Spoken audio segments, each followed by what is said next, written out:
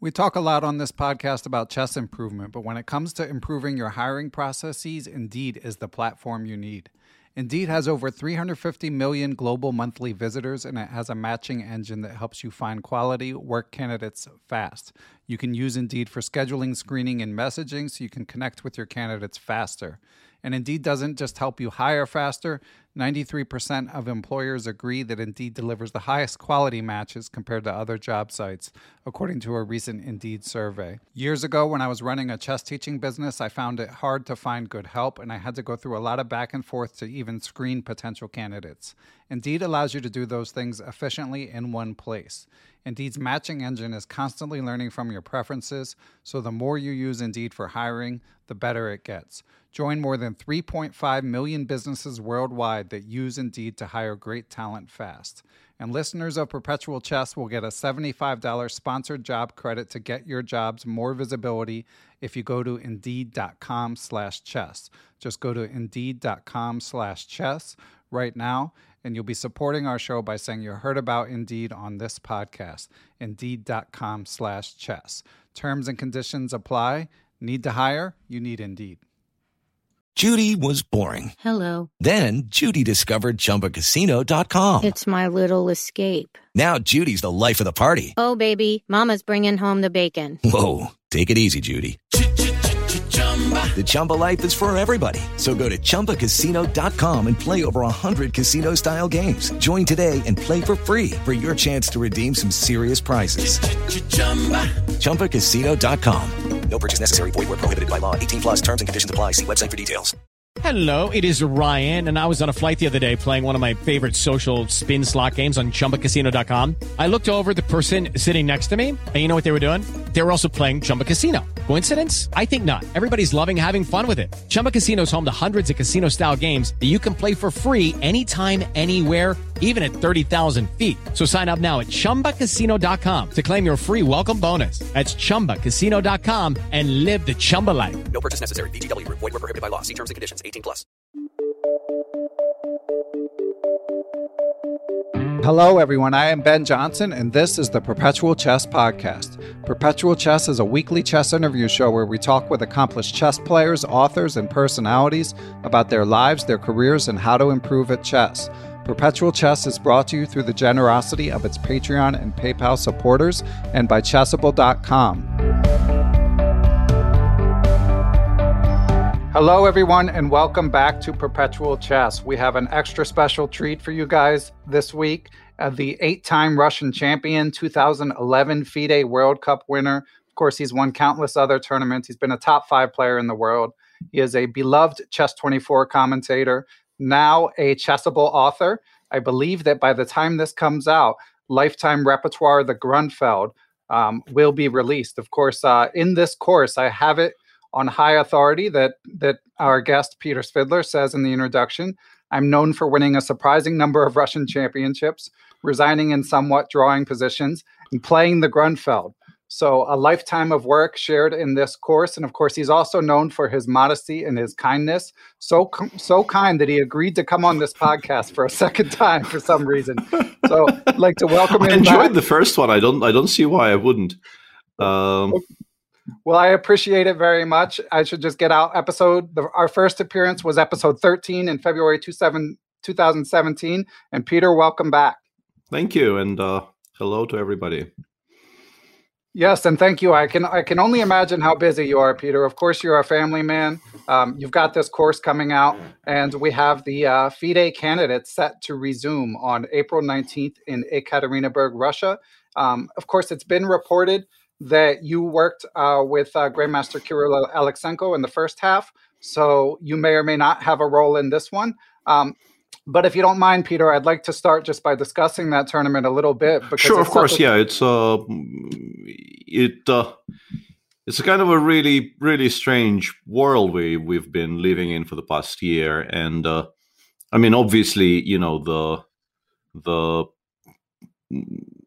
complete disappearance or almost complete disappearance of over the board chess is, you know, very far down the 31st page of things, which should concern us, honestly. But for the professional chess players, it's been a strange year, and perhaps, you know, none stranger than for the participants of the candidates, because this is the event that your career is kind of building towards.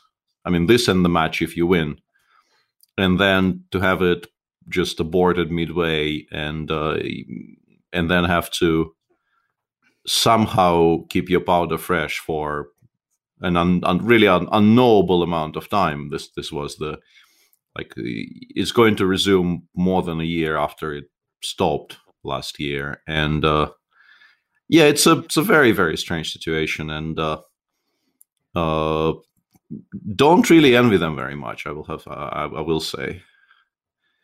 For sure, it feels less strange than last year at this time, though. We have to give it that. Yeah, we've gotten used to this new normal and all that, but for the players, and in particular, I think for the two co-leaders, this must have been a very, very bizarre year, because you are, with rest days, you are 10 days away from potentially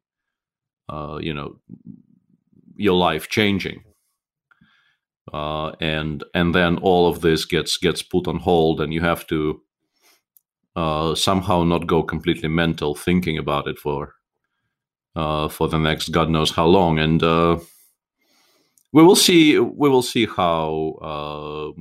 it restarts, and how easy it will be to return to over the board play, because I didn't actually check, but it feels to me that most of the players played pretty much no over the board chess at all in the past year, because Jan played the super final, which is at least something. And Giri played Wick on Z. Yeah, right? and Giri played. Yeah, some people played Vike, but apart from Vike and the super final, there was really nothing at all. And as someone who, I mean, these days my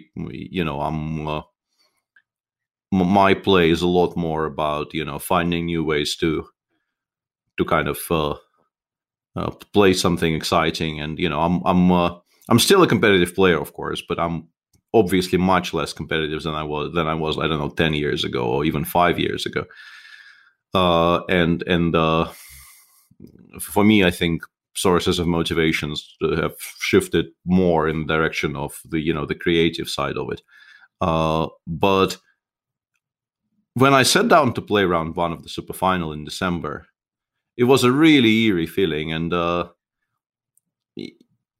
don't think, like, modern chess players are very definitely unused to breaks of this length. You feel like you lose at least a little bit of touch with the pieces if you don't play for a couple of months even, and when all they've had for a year is one tournament, and then some amount of online practice, and for some it will be quite a lot, and for some it will be, I don't know, intermittent title Tuesdays.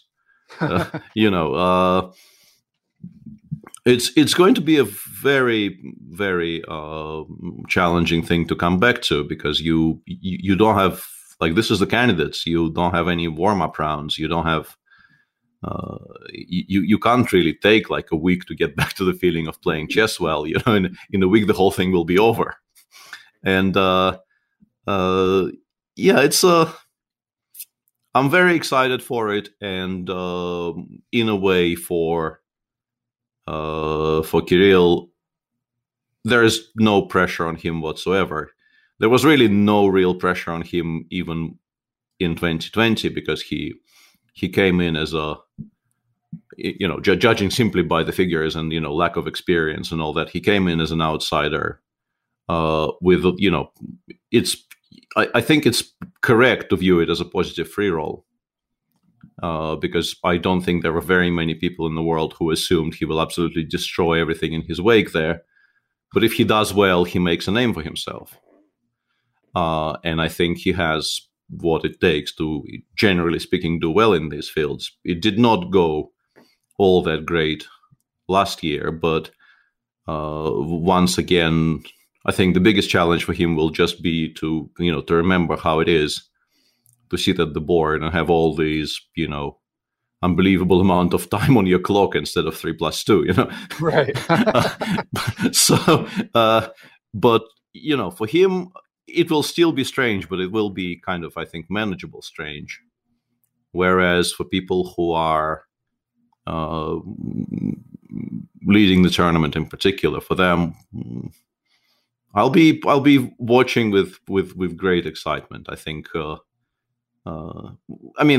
Obviously, the reason for all this is very far from happy, and perhaps we shouldn't be so gleefully, anticipating people trying to deal with what is the fallout of a very traumatic event for all of us. But as somebody who has played top-level chess and also watched top-level chess with great interest my entire life, this is going to be a very exciting 10 days. Yeah, it's been much anticipated. And Peter, of course, I have a few follow-up questions, but I'd just like to set the scene a little bit more about the candidates, just because, of course, these days, Peter, we have a lot of new chess fans. Yeah, absolutely. So for anyone wondering or not fully privy to the details of what we're talking about, on April 19th, the tournament will resume to determine who plays Magnus Carlsen for the World Championship in Dubai on November 24th. And there are 8 participants. And of course, the tournament was postponed because they tried to start it right when COVID was really accelerating in March of last year and ended up postponing it at halftime. So as Peter alluded to, the 2 leaders are Maxime Bachir-Lagrave of France and Jan Nepomniachtchi of Russia with 4.5. With 3.5 behind them are Fabiano Caruana, Anish Giri, and Wang Hao, and Peter's friend Alexander Grishuk. And then with 2.5 are Ding Liren and Kirill Alexenko. So we're looking forward to this very much, of course. So Peter, a couple follow-ups. You alluded to sort of how the strange feeling that participants must have and how to take stock of how they might be doing. I think with one of the co-leaders, MVL in particular, he hasn't shown the best form of late. And now there he goes. I believe he plays Fabiano in the first game back. How does a player who's been there in the candidates, how do you think about momentum in an event like this, especially as it's not even real momentum, it's online momentum. So how much stock do you put in that? I think MVL's results in online tournaments are, I would say, largely irrelevant. I would be very tempted to just disregard them completely because I think for both him and Jan, they're both, professional chess players of long standing. And I don't think a professional chess player is capable of not caring about the results. I don't think, any of us really enters any event and says to himself, if I score -5 here, I don't care one jot. That's not a mindset that, is easily available to any of us. But I think it's very, very clear that for both him and Jan, the only thing that matters is finishing this and winning it. And in view of that, I'm pretty sure it.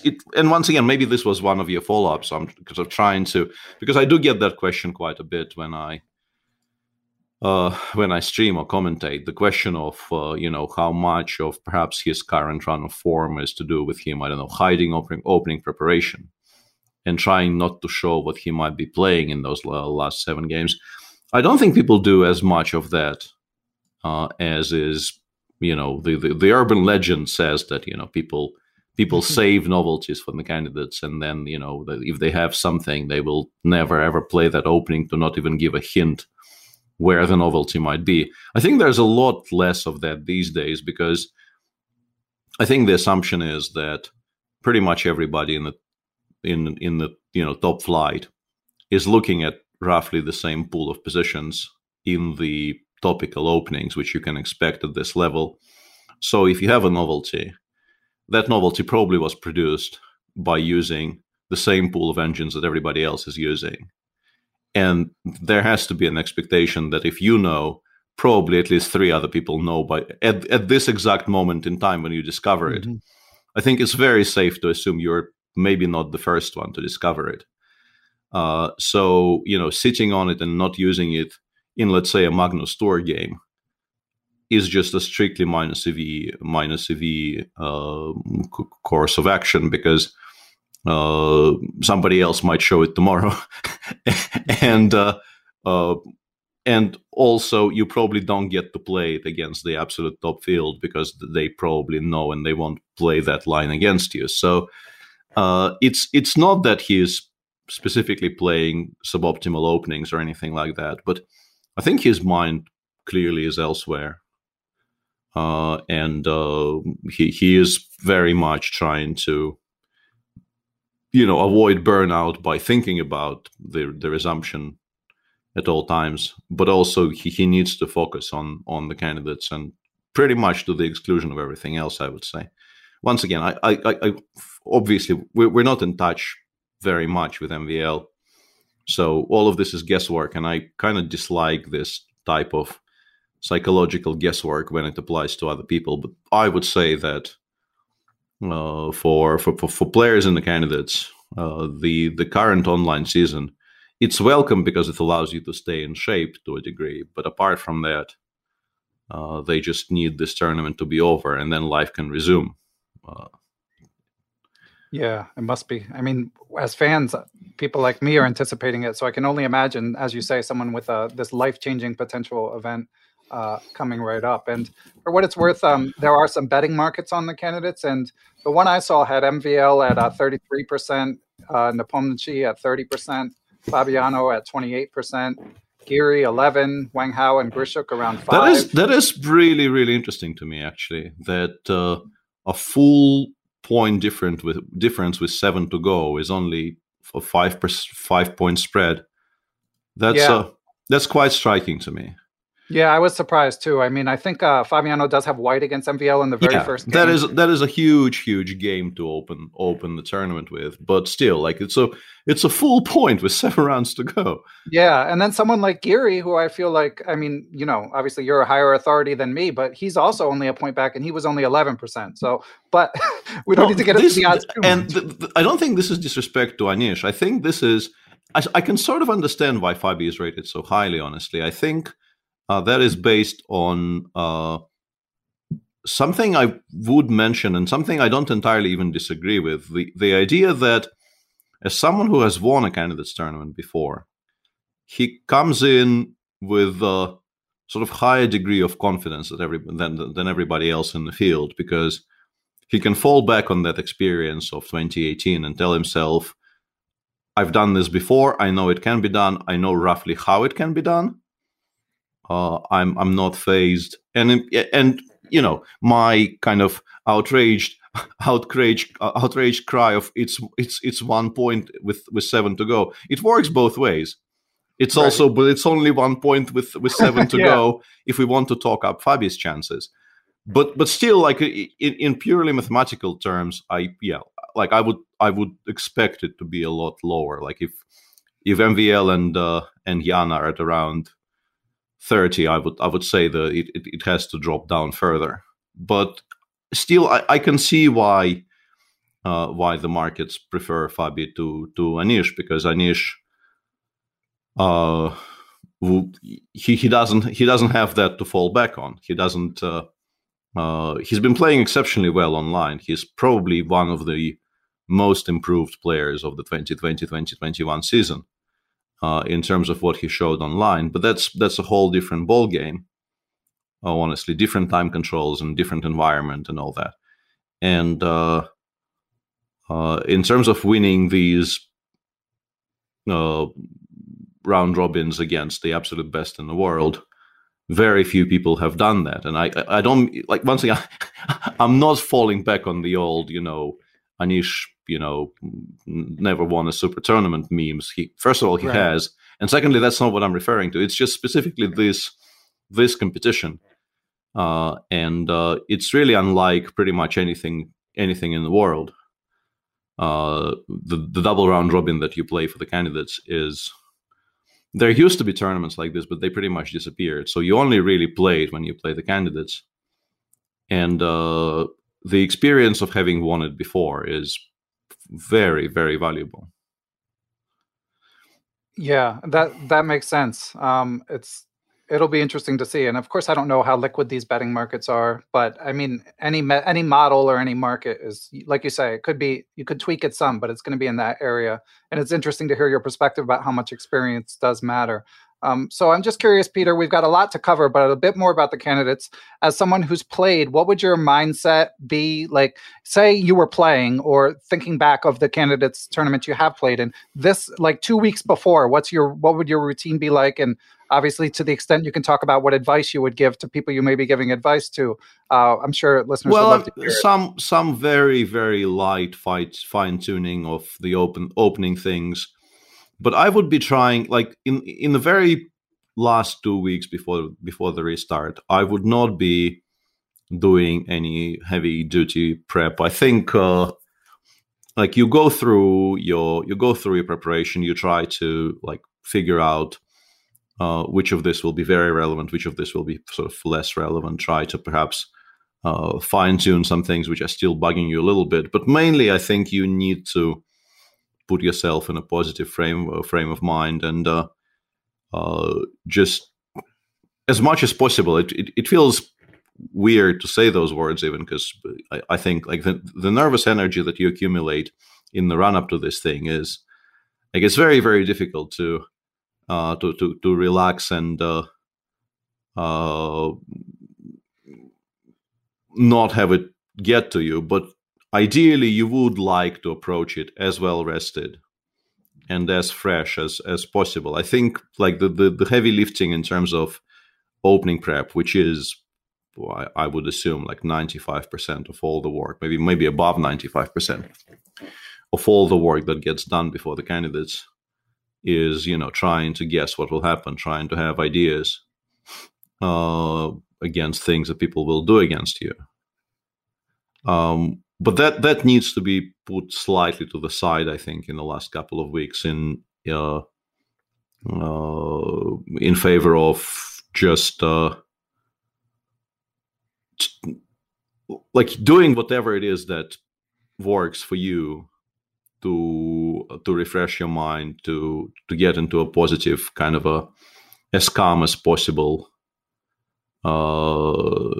state of mind before the tournament starts, because then, you know, the amount of pressure that's on you when you actually have to sit down and play is going to be immense. And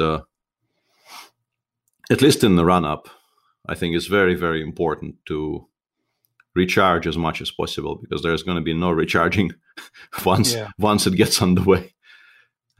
Well, that's interesting perspective. And I know that, or again, it's been reported that you were there last year for a bit. Are you able to say, are you going this year to Ekaterinburg? Barring accidents, yes. Okay, well, safe travels. That's great to hear. And of course, obviously, COVID, we're not out of the woods with COVID, so something could happen where it's postponed again. I, of course, advocate safety first, but I'm sure FIDE has had a lot of time to put in place good protocols, and I'm sure vaccines have been given and all that. So hopefully we're good to go. I'm fairly certain, absolutely, everything that can be provided in terms of, you know, the safest environment possible will be provided, because I mean, FIDE understands. It would be ridiculous, honestly, after the year we've had, not to understand how serious this thing is. And, you know, for a tournament which is, when all is said and done, it's a very limited field, you can actually create a very close approximation of a bubble there and provide all resources needed for the players to, if they don't want to, you know, come into contact with pretty much nobody, as it was in 2020. Like if you wanted to, you could pretty much never leave the room. The food situation was very well covered, and you basically then would only need to take an elevator ride to the floor where you play and then back up to your room. So, okay. Sounds good. Okay, so Peter, we've got a lot of listener questions.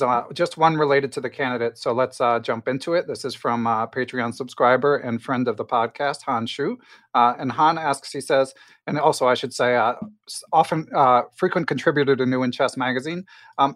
Han says, in the preview for the 2016 candidates, Sergei Shipov commented, this is quote, he constantly engages in self-irony, this is referring to you, which in my view is very harmful from the karma point of view. It creates a kind of ceiling which you cannot breach however hard you try, unquote. What does Peter think of this? Is it psychological BS, or is there truth that it can become a self-fulfilling prophecy? Is winning just a matter of playing the best moves and having the strongest nerves, or is there more to it? Well, I mean, it's not a ridiculous suggestion. It's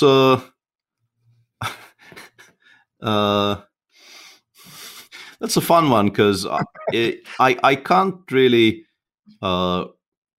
If this was presented to me as not a ship of quote, I think I would be agreeing with it readier.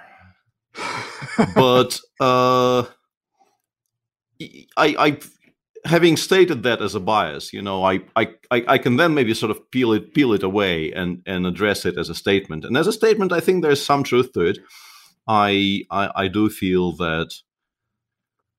And I've actually been discussing it with people this year quite a bit. The whole underselling of yourself shtick that I've been doing for the past 25 years, and how. But I was like, we were discussing it with a very close-knit group of friends, but from a different viewpoint, not from a viewpoint of how devastating it has been for my career, which I really, by this point, even if it is true, I no longer really care. It's there, so what's the point of discussing it? We were discussing it from a framework of what it actually does to the people who have to listen to me spout this bullshit. And I've been sort of gradually coming to the conclusion that, like, what I assumed was a very harmless activity because it's aimed very directly inward. Seemingly, I'm not really targeting anybody but myself when I do these things. There is this idea that has been presented to me that people who have to listen to it and react to it are put in a very unenviable position of working as unpaid therapists, and that is perhaps something that they did not really volunteer to be at that particular moment in time. And I am assigning work to people where I just assumed I was just kind of laughing at myself and, inviting people to laugh along. And maybe from that viewpoint, it's not very constructive. As for my career, I have achieved some things. So you could say that. So how much we have to buy into the idea that my self-deprecation is tremendously harmful. It's probably not helpful, but it hasn't really stopped me entirely, So yeah, and it doesn't always mean a lack of confidence when someone's self-deprecating, right? Not in every single instance. Yeah, I mean, it definitely. I don't think you can do it from a starting point of actual extreme confidence in yourself. I think that would be, a degree of duplicity and hypocrisy that I hope I'm not capable of. But it's not always a very clear sign that there is no confidence there at all. Okay, interesting stuff. It's interesting to hear when you're so accomplished that you've developed this reputation. But anyway, we'll leave it there because I want to talk about your Chessable course, and we have lots of listener questions to get to. But first, Peter, we're going to take a break and hear from a certain company called Chessable. You'll never guess which course this week's Chessable ad for Perpetual Chess will highlight. Okay, maybe you guessed it. Lifetime Repertoires, Peter Svidler's Grunfeld Part 1 is now hit the virtual shelves. It is available from Chessable. Of course, this is Grandmaster Svidler's life's work. He's been known for this opening for 25 years. It is a fierce, swashbuckling opening, so if you're into attacking chess, then you might want to check it out. There's a short and sweet version that you can check out for free, and if you like it, of course, you might want to pick up the whole course. It utilizes Chessable's Move Trainer technology to help you remember what you learn. So go to chessable.com, take a look look around and either pick up this course or whatever else you may be interested in. Let's get back to the fantastic interview with Grandmaster Svidler. So Peter, your magnum opus, the Grunfeld Lifetime Repertoires course. So I'm curious, of course, I mean, you've been basically the world authority on the Grunfeld for decades, but now you're putting your name on this product, releasing, I'm sure some knowledge that maybe wasn't widely disseminated, but also I'm sure interfacing with engines in your work. So how many new discoveries did you have as you put this course, as you got this course ready? Quite a lot. I mean, I did not set out to specifically like never give anything that already was given in the Chess24 course, because obviously in a lot of places the solutions that I gave there still hold, and there's no particular reason to overhaul them just for the sake of providing a new answer when the old answer is perfectly serviceable. But there's a whole bunch of new material in it, of course, and I mean, the opening is still very much alive, first and foremost, but also the opening is in a very healthy state of constant evolution. And for me, they are extremely annoying, those moments, but they do happen a lot more often than I would like. And in particular, they seem in my mind to be very associated with the name Daniil Dubov, but not only. And this course provided me with a couple of those where I thought, there is no Dubov here to kind of thumb his nose at me, but this is still happening somehow. Could you explain what you mean? Yeah, I will. Yeah, but like specifically, Dubov at some point in the very starting position of the Grunfeld, move 4 after Bishop G5. Dubov at some point started playing C7, C5 in this position. And Bishop G5 has been a line which I looked at possibly the most in my entire, like out of all the Grunfelds, I probably spent more time on various replies to Bishop G5 than on anything else in the entire opening. Maybe with like Rook B1 and or Bishop B3 being like close seconds. And he somehow plays something on move 4, which I've never looked at, and it's still playable and very interesting. And also, like in terms of what those ideas represent, it's very, very close to what I would like the Grunfeld to be. And you just sit there and think, like, this is an abject failure on your part, Peter. Why weren't you there, way before he was born? Like, why? Right. In particular, because, the move existed before I started playing it, but Bishop G5, Bishop G7, which is a pawn sacrifice, which I gave in the Chess24 course, I came up with it on my own because, in the early 90s, you did not really have much in the way of internet access in Leningrad.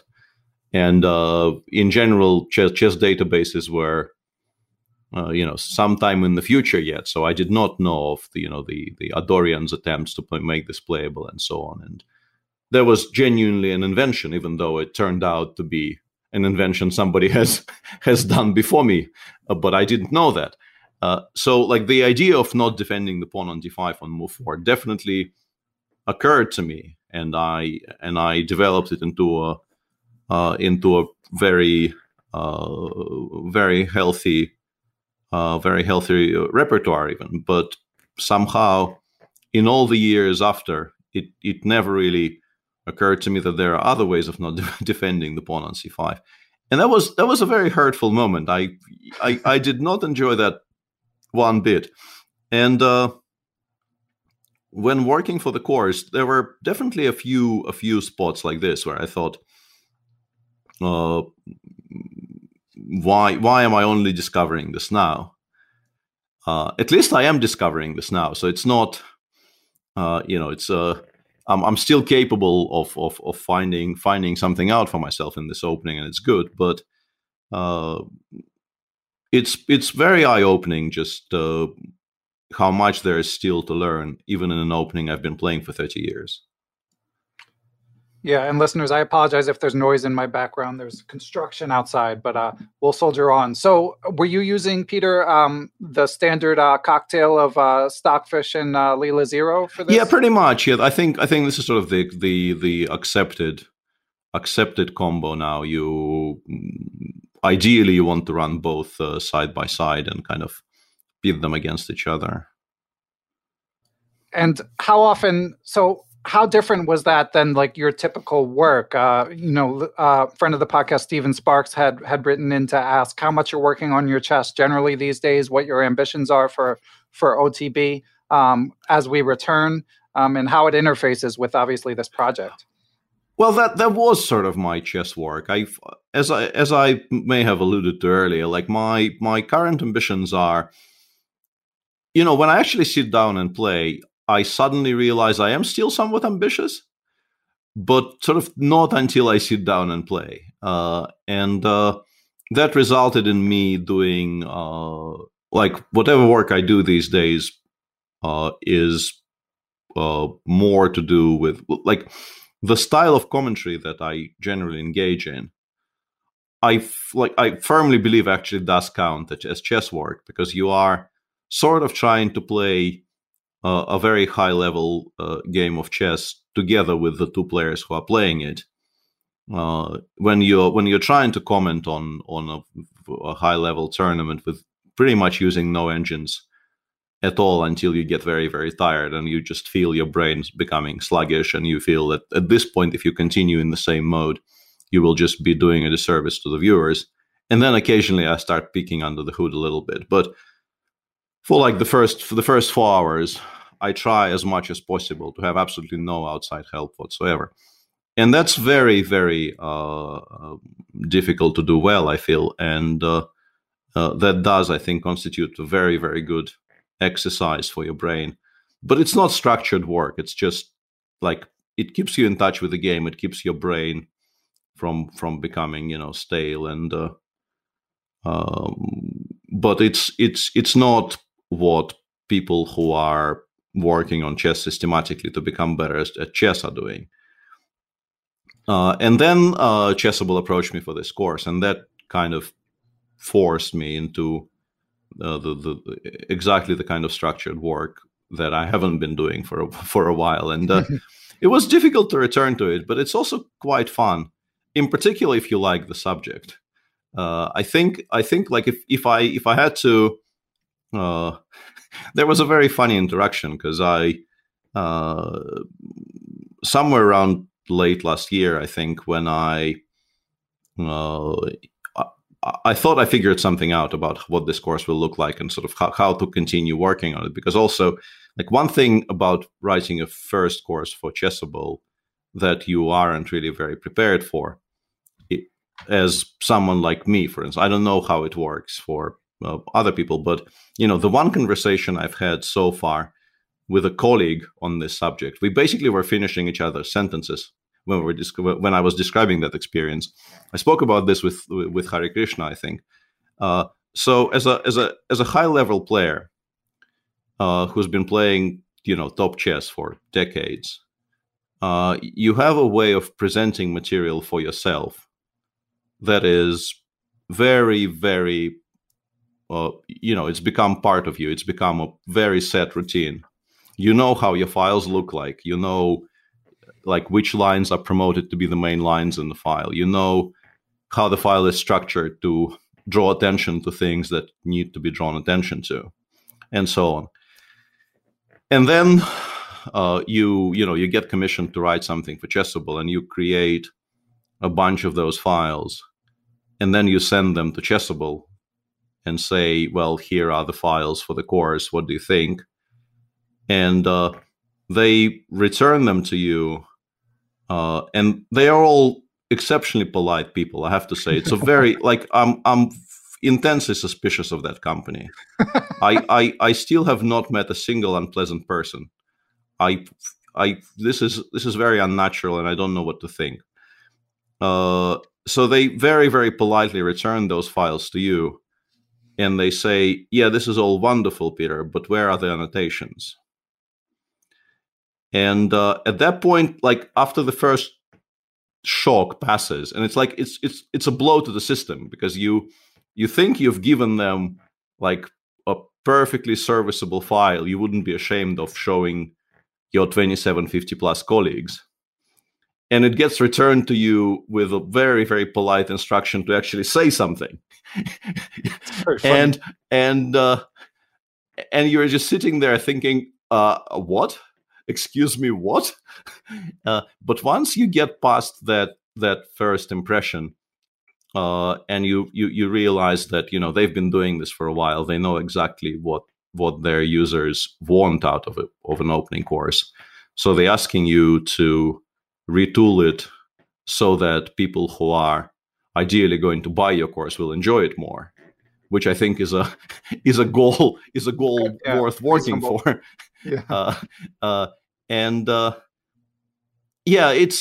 It's an interesting learning curve, but in the end, I think the product I've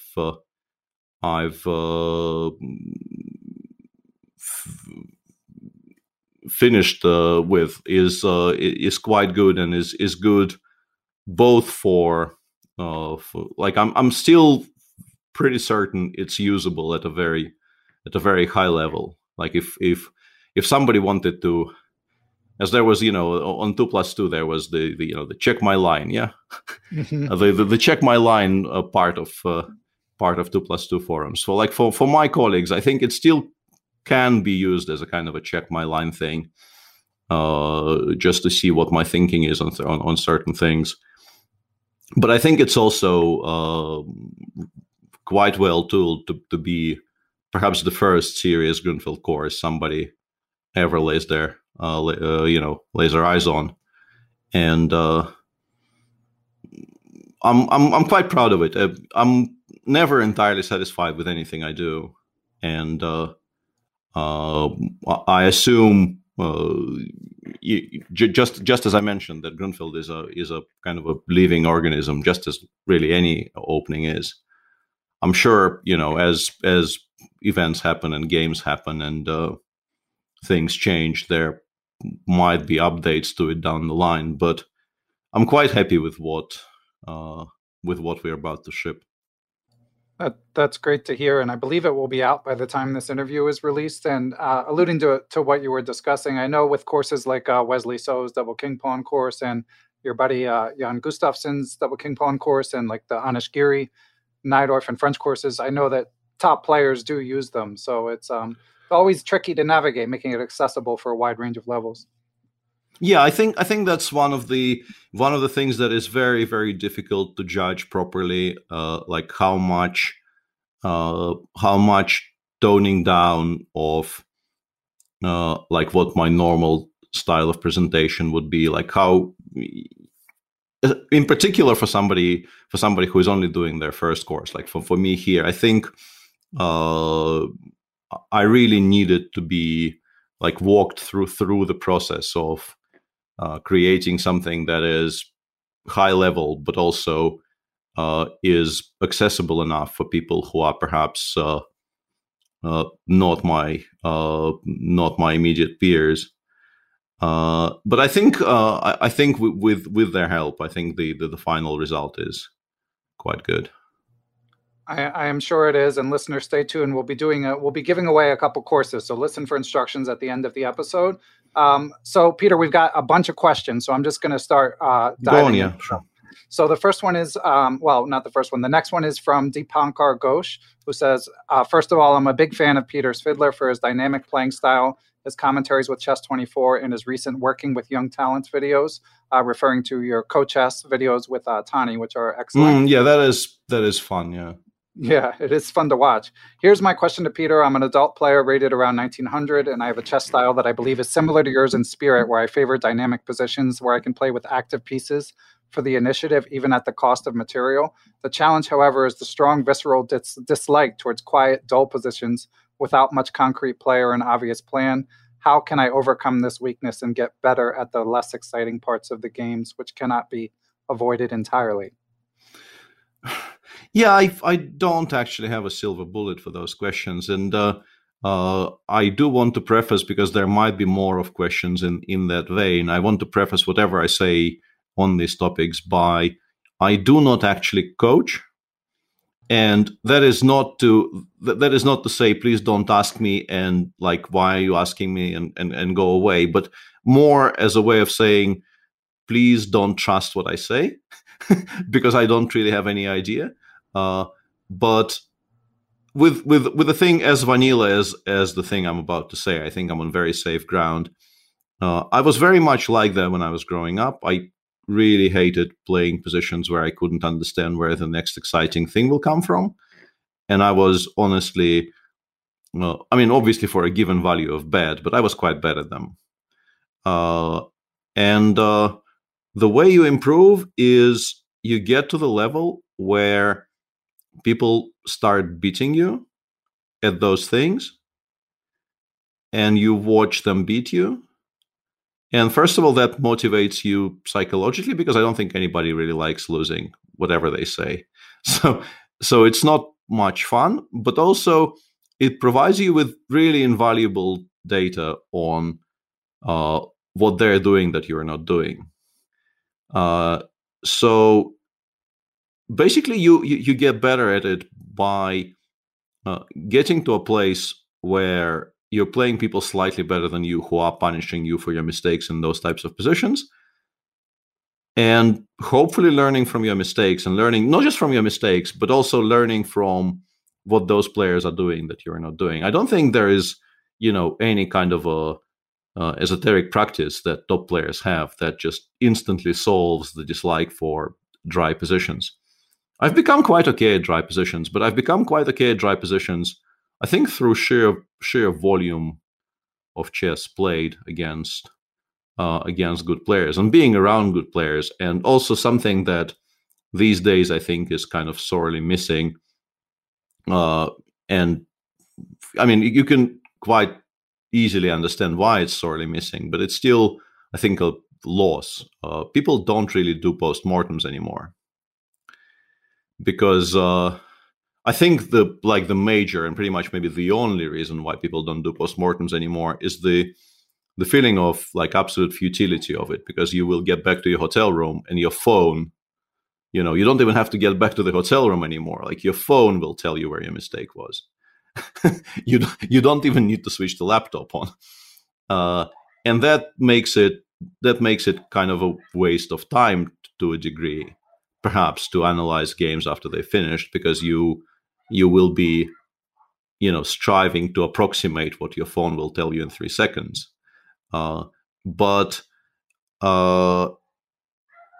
they were invaluable in teaching me things when I just sort of came onto the scene, because you lose a game, you lose a dry positional game to somebody like Boris Gelfand, and then you sit down and you analyze with him, and he starts teaching. He starts not teaching you. He's not teaching you exactly, but he shows you what he thought you should have been playing instead of what you played that cost you the game. And you have this conversation with him on that topic, and if you are not taking something away from that, something is going badly wrong, because it's very, very difficult not to absorb this. I understand I'm talking from an extremely privileged position of somebody. Like, this is a scenario you don't necessarily have access to. But even talking to a player at the club level who is stronger than you, there is a reason why he's stronger than you. So he will have, thoughts on the game that will be useful to you, because if you're losing to him, he is definitely doing something better than what you're doing. It's going to be scaled down a little bit, but it's still going to be true, I think. So, practice, and if you have smart people around you to talk chess with, it's going to be extremely useful. But yeah, as I this is clearly.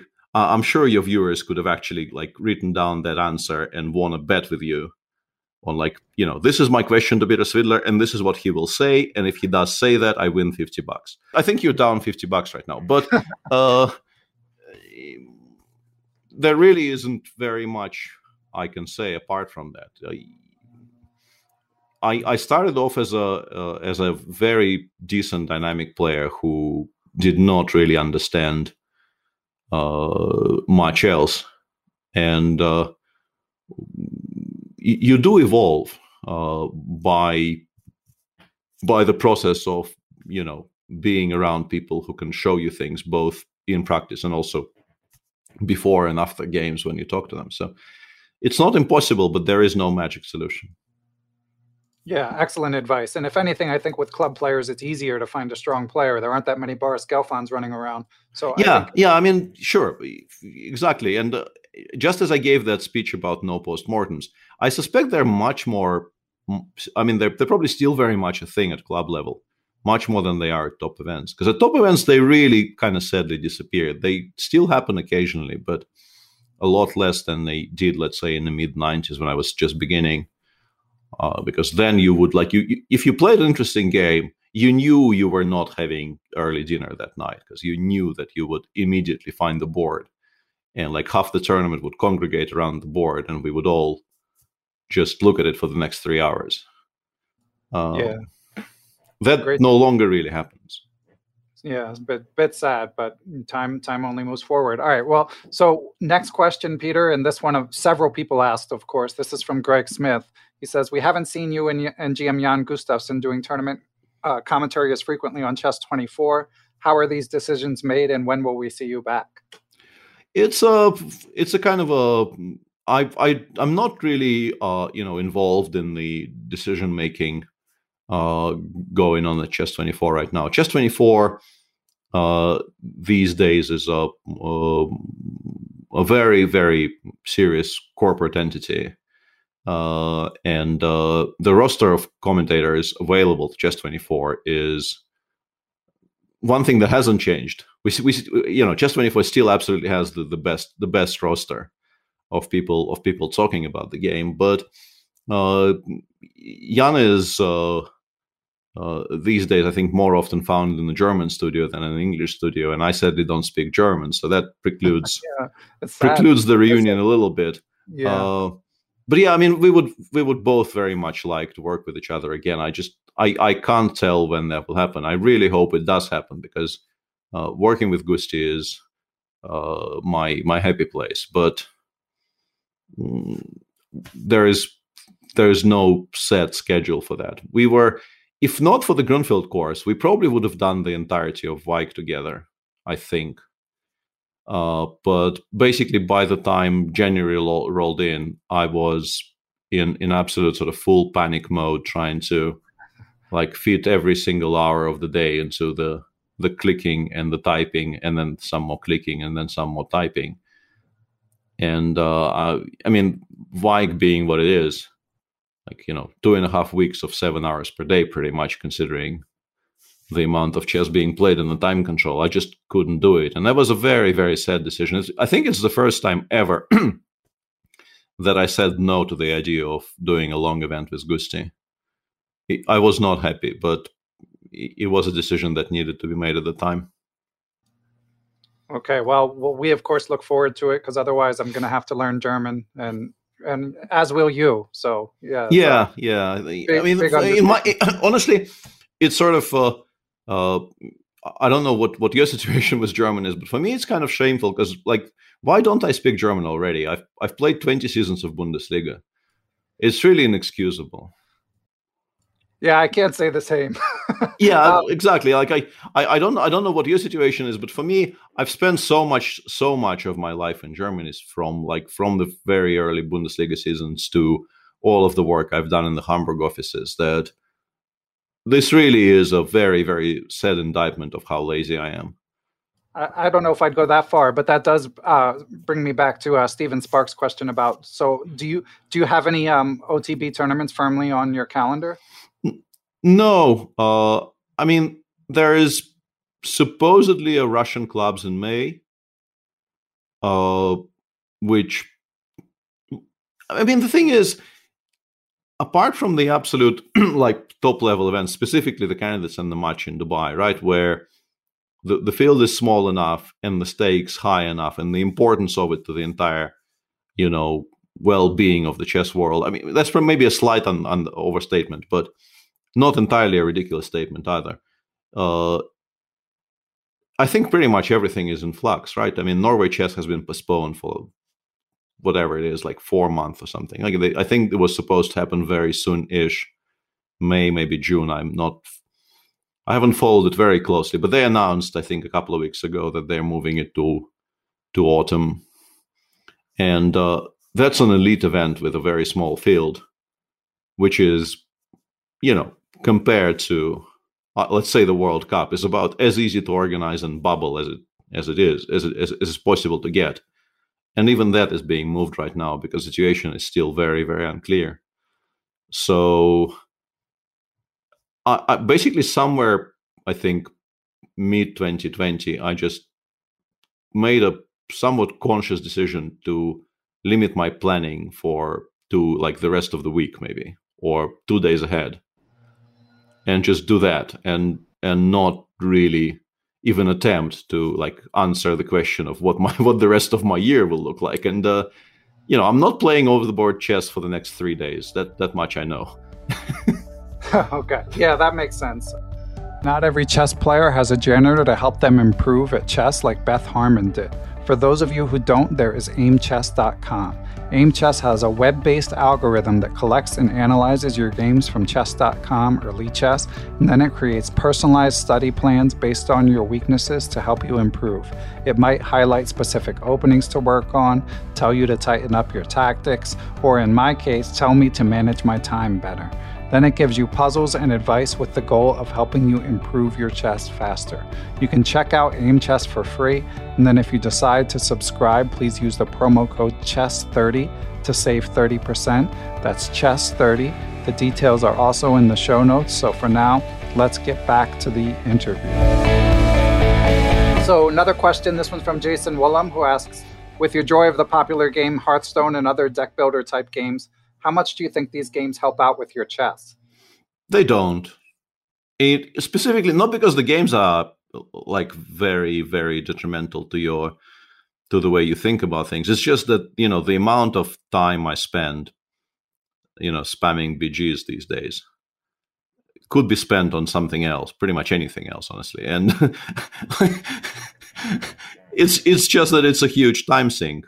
I still really like the game. I stream the game, and then I've actually built not really built, but very strong players actually watch me being horrible at that game and give me advice, and that's very, very both useful and kind of heartwarming that I am now a somewhat recognized, idiot in that community, which is exactly what I've sort of set out to be. I know I will never be properly good at it. Even though, there are some examples, like he doesn't stream it very much anymore, but Evgeny Tomashevsky at some point was like top 30 EU in Battlegrounds. And he is like properly good. And while also continuing to be a very, very strong chess player. So it's not impossible. But in my case, I'm aspiring to be a running gag in that community, but hopefully a good-natured running gag. Nepomniachtchi's been a keen gamer too, right? Yeah, but he's scaled it. I think one of the reasons for his much improved chess performances was that he scaled it down and became a lot more serious about chess.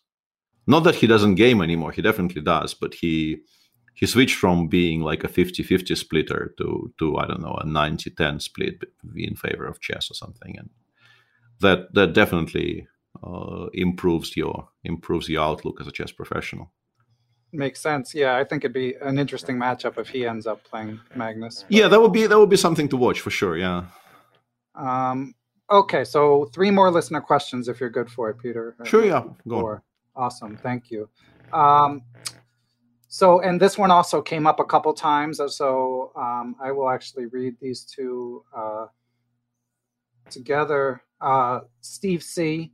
says, your work tangential to playing, streaming, commenting, coaching, Tani, etc. is always great entertainment. His favorites of these recently were your conversations about your own games for example, the masterclass with GM Yannick Pelletier and the breakdown of your win versus Kasparov for Chess24. I recommend those as well. I really enjoyed those as well. The questions are, could you please have a crack at writing a book of some kind when your current workload settles down?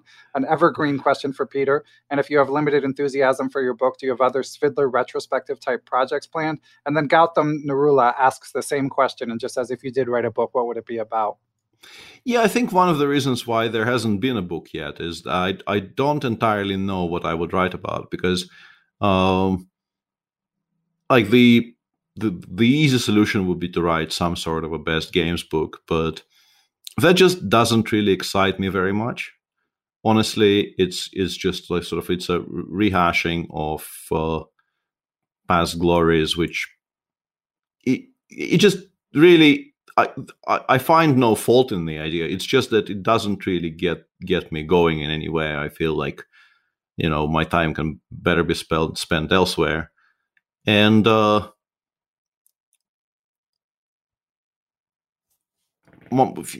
issue here is that it will once again, people will suspect that I'm doing this as a bit, like it's, it's the kind of the constant bit of, me no good at chess. But I am pretty, like I'm now at peace with the idea that I actually am pretty good at chess, or at least I have been at some points in my career. But I'm a purely practical player.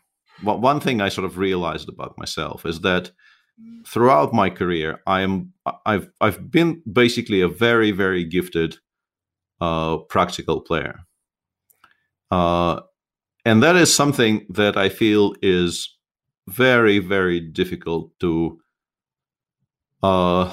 teach or put into words. Like the things that come instinctively to players like me, once you try to explain them, like no words come out. You just sit there thinking, but this is because this is. Like I kind of know that this is either right or a very close approximation of right, but I can't explain how, and I can't really verbalize the thought process that got me there.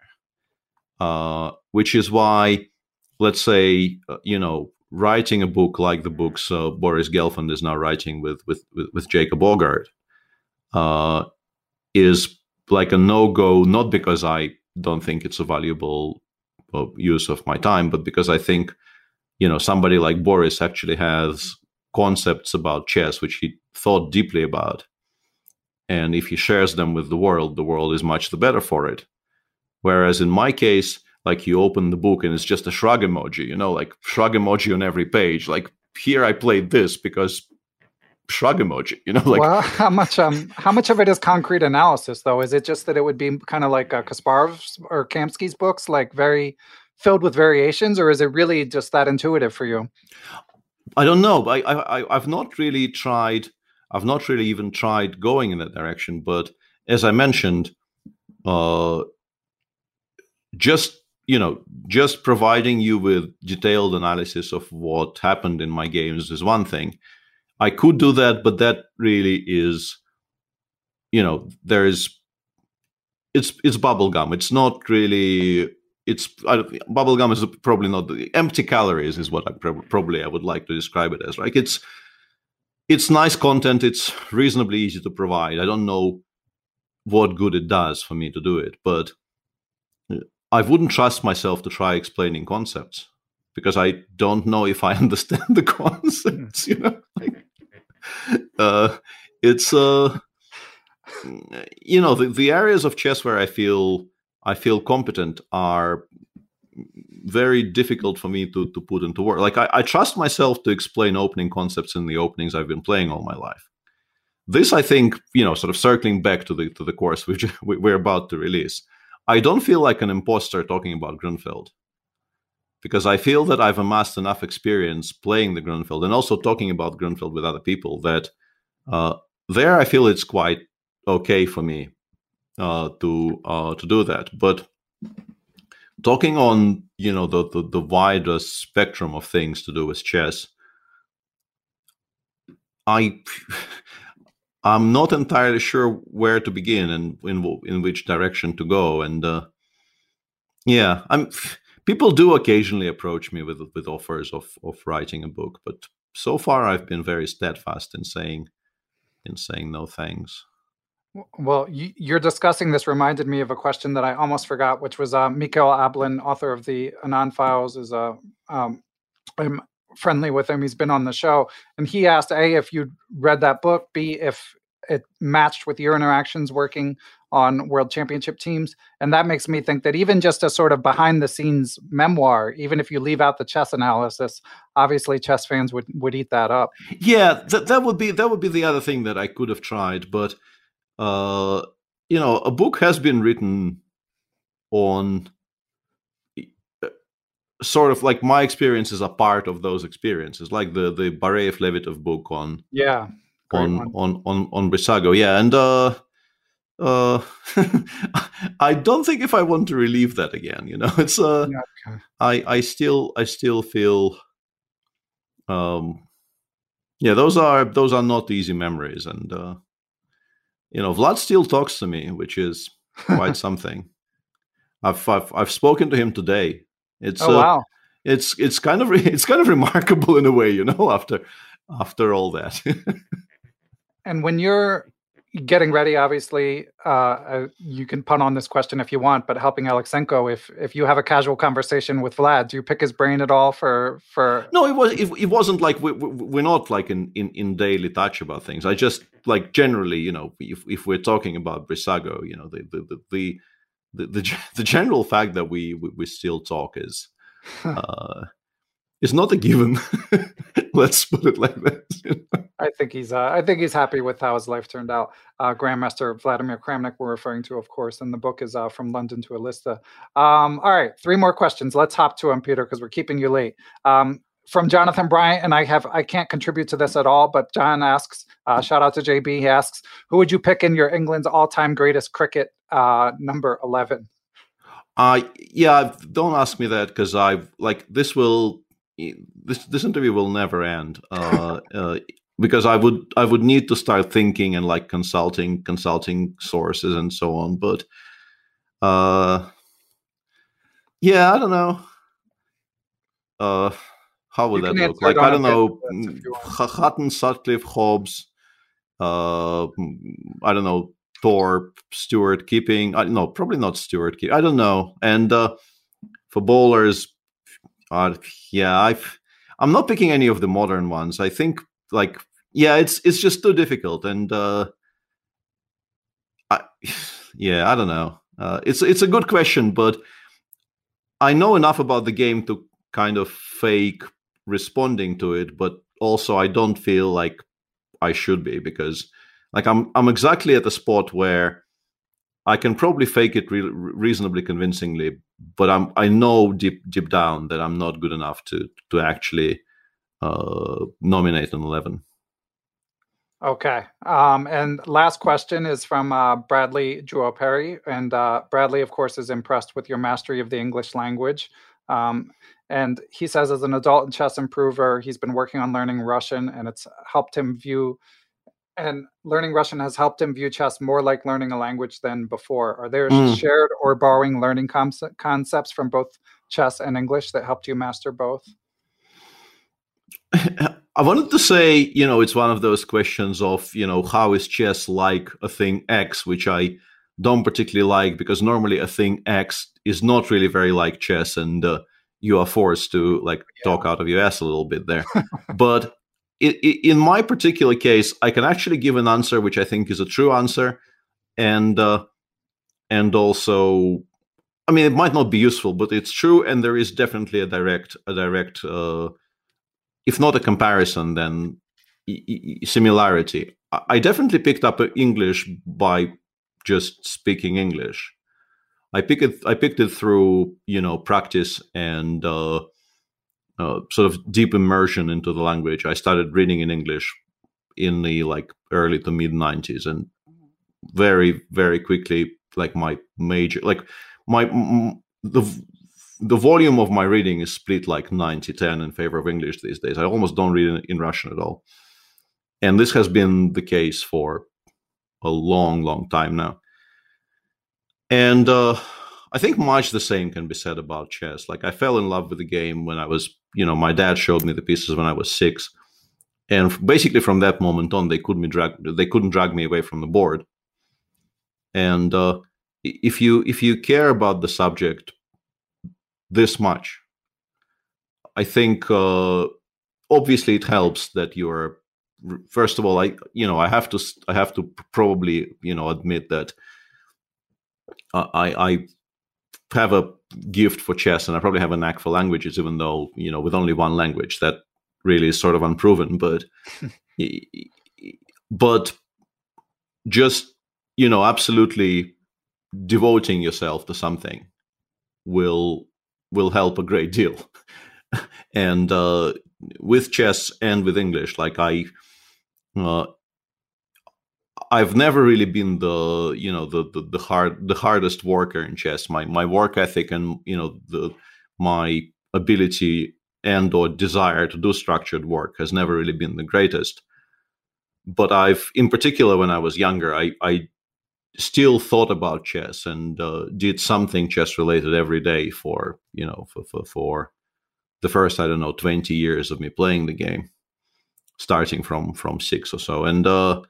And with English as well, like it always fascinated me, and I made a very conscious effort to surround myself with as much English as possible. Watching shows, listening to music, and it kind of helps that I don't really like music where lyrics play no part at all. So when you actually care about the lyrics, that improves your relationship with the language as well, because I think listening to music and trying to figure out what they're trying to tell you is good as it is part of the learning process. And famously, my the very first event that jump-started my relationship with English was Leisure Suit Larry, which I don't know if you're probably too young to have played Leisure Suit Larry, yeah. But I'm old enough to have played the actual. They became point and click, but when I started playing them, there was no pointing and clicking. You typed everything, and those adventure games progressed your English admirably, because if you typed something incorrectly, nothing would happen. So you really had to work out how language works in that particular setting. But yeah, just sort of deep immersion and interest in the subject will go a long way. Great advice. Yeah, and Bruce Pandolfini recently said the same thing, and alluding to how top talents learn, like Fabiano, who he worked with at a young age, learn chess. All right. Well, Peter, we've kept you a little longer than I said, so I want to thank you so much. It's all good. I know you're a busy man and busier than ever. So really appreciate it. Listeners, stay tuned. We'll give instructions for giving away a few courses of Peter's. So I'll add that to the end. But Peter, you're on Twitter, you're on Twitch. I suppose people know where to find you, right? Yeah, I think on Twitter, I'm really easy to find. Twitch used to be somewhat hidden, but I've posted the link on my Twitter so much these days that I don't think it's a secret anymore. Okay. Well, thank you so much. Safe travels to Ekaterinburg. And I, again, really appreciate it. This was a treat. Thank you. Okay, listeners, we are back with the details on the Lifetime Repertoires Grunfeld course giveaway by Grandmaster Peter Svidler. Of course, every once in a while, I like to support the work of our esteemed guests and give back to the community by rewarding listeners and at the same time artificially inflate my social media imprint. So this time, what you need to do to enter the contest is simply to subscribe to the Perpetual Chess YouTube channel. I know that most of you listen on podcast apps, and all we post right now on YouTube are video renderings of the interviews, but I may start sharing some clips and adding more content as time goes on. So it can't hurt to have more subscribers. And if you're already a subscriber, you can just send a screenshot that says you're subscribed. And if you do subscribe, also send a screenshot. Send to ben@perpetualchesspod.com, and please put in the subject YouTube so that I can sort the entries easily. The deadline is May 1st, and that is when I will notify the winner via email. So again, screenshot of YouTube subscription, and the courses given away will not be the video versions of the Chessable course. They will be the text versions, and there will be 2 to 3 courses given away. So that is it, everyone. Thanks for listening, and I will catch you guys all next week. Thanks, as always, to my producer, Matthew Passy. Thanks to you all for listening, and thanks to those of you who help spread the word, whether it be positive reviews on podcast platforms, telling friends, social media. All that stuff helps get the word out, and it is much appreciated. By the way, you can follow me on Twitter. I'm at BennyFishel1. You can join the Perpetual Chess Facebook group to continue the conversation, sometimes even with that week's guests. The Perpetual Chess Instagram page is back in action as well, at Perpetual Chess, and you can also find all these links on the Perpetual Chess webpage, perpetualchesspod.com.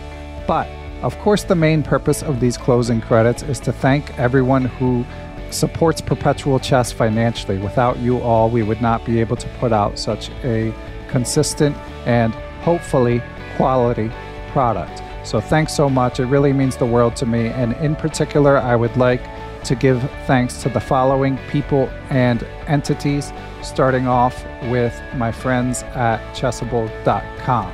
Aside from that, I would like to thank David Lazarus of LazmanChess.com. He is the coach of Dave's Young Tigers on Lichess, our friends at Quality Chess Books, the Capital City Chess Club, the Abysmal Depths of Chess blog, Adapta Interactive Web Designs and Services, the Apprend Chess Twitch channel, A Needy Deer, Austin Clough, Benjamin Porteau, Bill Sigler, Kathy Carr, Chad Oliver, the Charlotte Chess Center, the Chess Central's Chess blog, Chessmood.com, Chris Flanagan, Chris Lott, Dan O'Hanlon, Daniel He, Danny Davidson, David Schreiber, I am Dimitri Schneider, I am Eric Rosen, Eric Tam, Ewan Richardson, Farhan Thawar, Faraz Sawaf, Gary Foreman, Glenn Downing, Greg Harfst, Greg Shahadi, Gregory Gulick, Guven Manet, James Holyhead, James Kennedy, Jeff Martinson, Jens Green,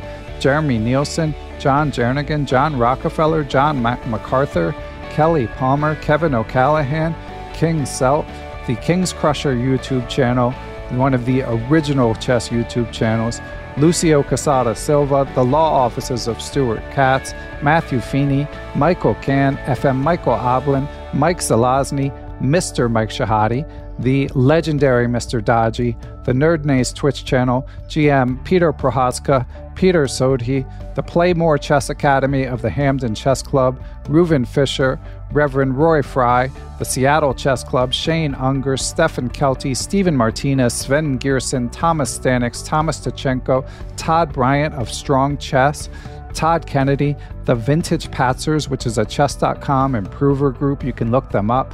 Wayne Beam, William Hogarth, and I also would like to thank Aaron Waffler, Ace Vallega, Adam Ralph of ChessEngland.com, Adrian Gutierrez, Al Hastings, Alan and Maggie Sue, Alex Pejas, Alexander Markovics, Antonio Cancino, FM Andre Terakov, Dr. Andrew Perry, Angus McLeod, Barry Hessian, Bill Juniper, Bill Moran, Bill Trammell, Brad and Andy Rosen, Brett Howard Lynn, Brian Chase, Brian Mullis, Bruce Scott, Brian Tillis of Palm Beach Chess, Cameron Davis, Chad Hilton, Chess Potzer Spain, Dr. Charles Snodgrass, Chris Wainscott, Christopher Baumgartner, Christopher Chabris, Christopher Wood, I am Christoph Zalecki, also known as Chess Explained, Coach J's Chess Academy, Corey Butson, Costa Carras, Courtney Fry, Craig Mallon, Daniel Ginsberg, Daniel Naylor, Dave Saylor, David Bleskacek, David Brown, David Hamblin, David Cramley, Dalen Shelton, Dennis Parrish, Dirk Decker, FM Donnie Ariel, Dwayne Edmonds, Ed Daly, Ed Mead, Emmanuel Langual, Robitai, Ethan Smith, Hallelujah Cat, Ian Mason, Fide Arbiter, Felipe Melo Prodera, Fox Valley Chess Club, Francis Letarte Lavoie, Dr. Frank Tortoris, Frank Zananis, Gary Andrews, Gary Lewis, Gautam Narula, Geert Vanderveld, Gene Stewart, George Harris, Giovanni Russo, Han Schutt, Harish Srinivasan, Howard Vihan, Jacob Kovac, Jason Apollo, Jason Murray, Jacques Pari, James Aspinwall, James Benastia, James Muir, Jason Woolham, Jaydeep Chakrabarty, Jeff Anderson, Jeffrey Martello, Yep Hoyland, Jerry Wells, Jesse DeCumos, Jesse McNulty, Jim Ratliff, Joe DeSanto, Joe Valdez, Joel Thomas Ramos, John Tooley, Juan Almaguer, Dr. John Fallon, John Fernandez, John Fontaine, John Hartman of U.S. Chess, John Jeffrey, John McMurtry, Jonathan Slater, John Quist, John Tully, Jose Rodriguez, Justin Gardner, Jen Shahadi, Joel Rocky, John Thompson, GM Josh Friedel, IM Kare Christensen, WGM Katarina Nemtsova, Kelly Palmer, Kevin Pryor, IM Kostya Kovyutsky of the Chess Dojo, Krishna Gopala Krishnan, Kyle McAvoy, Larry Cook, Larry Reiforth, Laura Boyovsky, Macaulay Peterson, Mark Fitzpatrick, Mark Miller, Mark Wilkins, Marko Bulatovic, Martin Knudsen, Martin Krug, Matthew Passy, Matthew Tedesco of SeattleChessMeetup.org, Matthias Plock, Mechanics Institute Chess Club of San Francisco, Michael Allard, Michael Hudson, Mike Clem, Mitchell Fabian, Nate Goebel, Nate Solon, Neil Bruce, Nigmat Malajanov, Nicholas Isabel, Olaf Mueller-Michaels, GM Pascal Charbonneau, Passy Passanen, Paul Bain, Paul Clarkson, Paul Sweeney,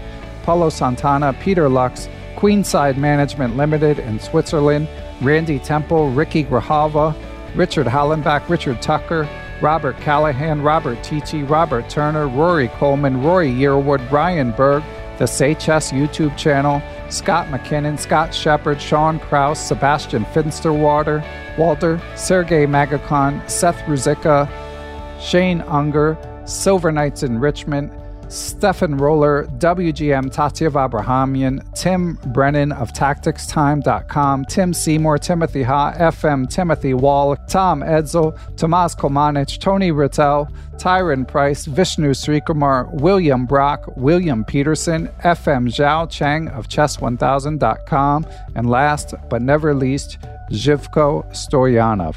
Thanks for listening, everyone, and we will catch you all next week.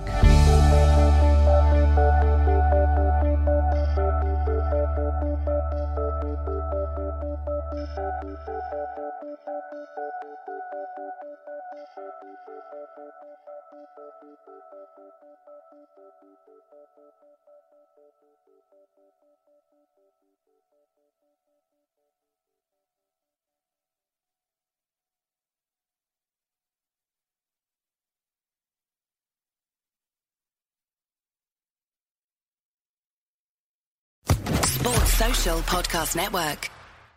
Step into the world of power, loyalty, and luck. I'm gonna make him an offer he can't refuse. With family, cannolis, and spins mean everything. Now, you wanna get mixed up in the family business. Introducing The Godfather at ChumbaCasino.com. Test your luck in the shadowy world of The Godfather slot. Someday, I will call upon you to do a service for me. Play The Godfather, now at ChumbaCasino.com. Welcome to the family. No purchase necessary. VGW Group. Void where prohibited by law. 18+. Terms and conditions apply.